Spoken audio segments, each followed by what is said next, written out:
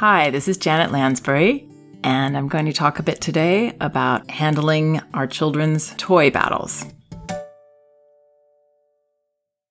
Now, I've written a lot about handling conflicts between children, so I'm excited to have this opportunity to verbally demonstrate some of the interventions that I recommend.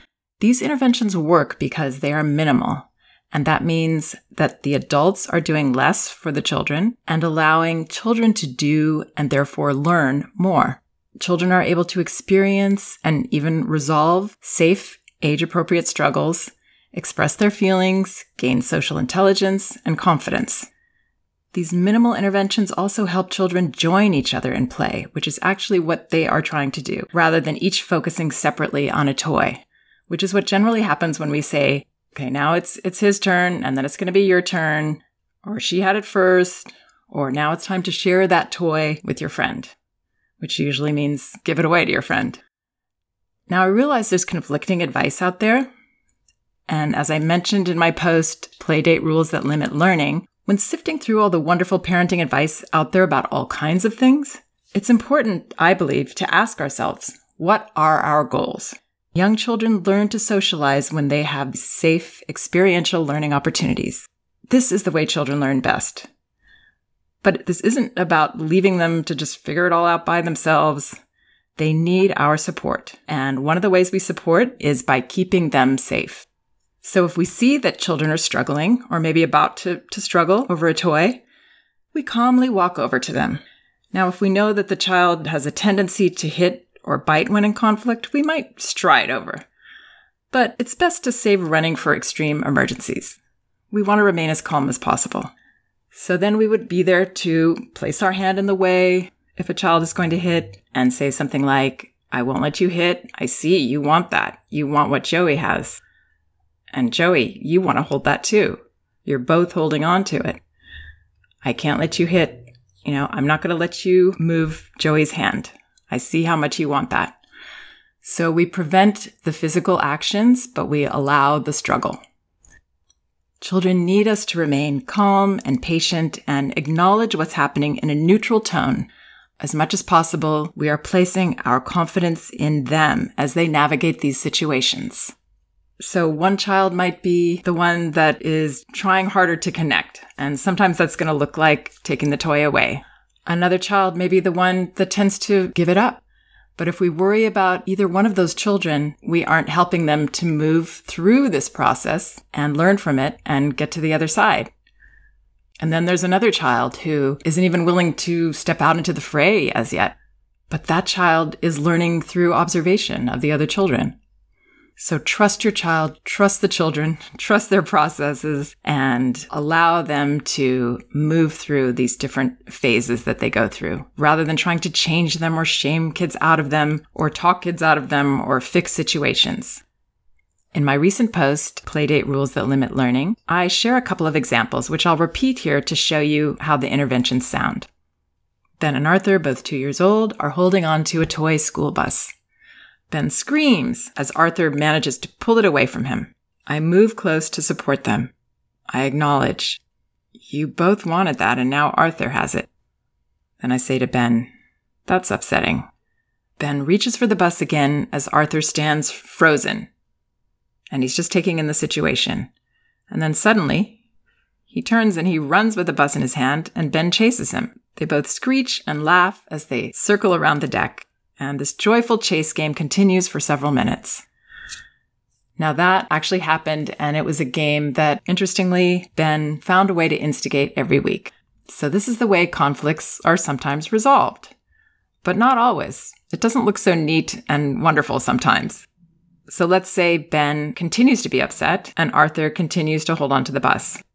We would stay with Ben's experience. We would stay calm and say, yeah, you really wanted that. I hear you. I hear how upset you are. And then let's say that Ben says, I want to go home, which often happens. But the class isn't over yet. And anyway, we sense that he's wanting to escape this uncomfortable situation. So this is what we say. You feel like going home. And if he keeps saying, go home, we keep staying there with him. Yeah, you want to go home. You didn't like what happened. It seems you want to go home. We just stay with that. We don't, panic. We don't worry that, oh my gosh, now we've got to take him home. We just let it be. Let the feelings be. This is the key to everything. Just allowing it all to be okay. It's okay to go through these different feelings. Sometimes if the children continue, we might say, you're thinking about home. What's at home? What will you do when you go home? So all this does is let children know that we are okay with their feelings. And it's actually very empowering for them, because if we're okay with their feelings, then they're okay with their feelings. It's a wonderful message to give children. So what if they kept struggling and screaming, both of them holding onto the bus?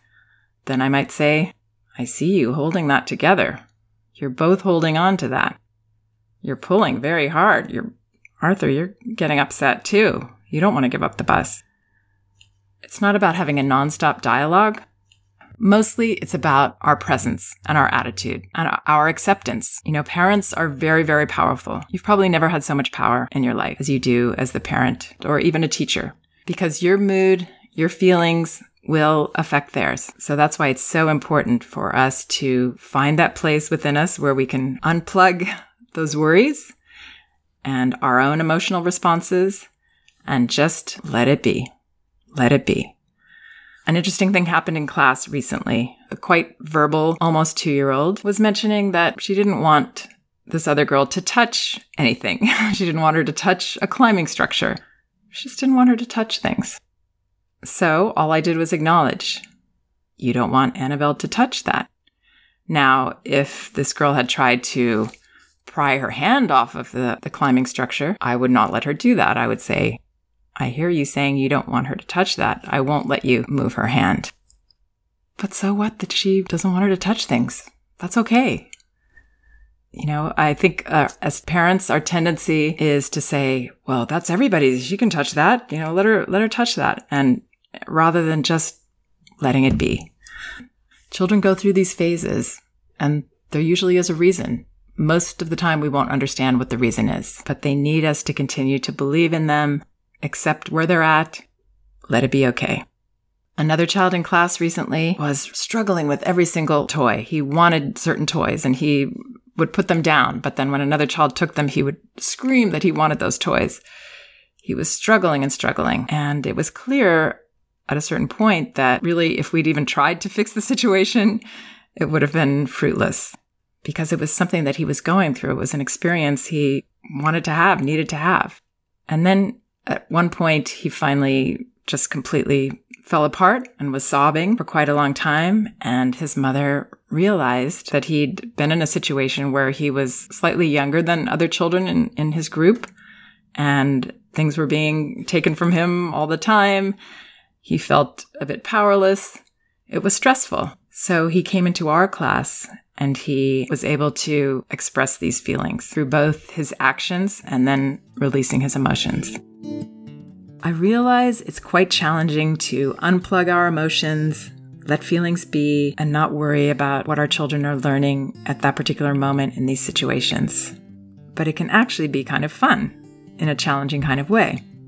And it really does work. We can do this.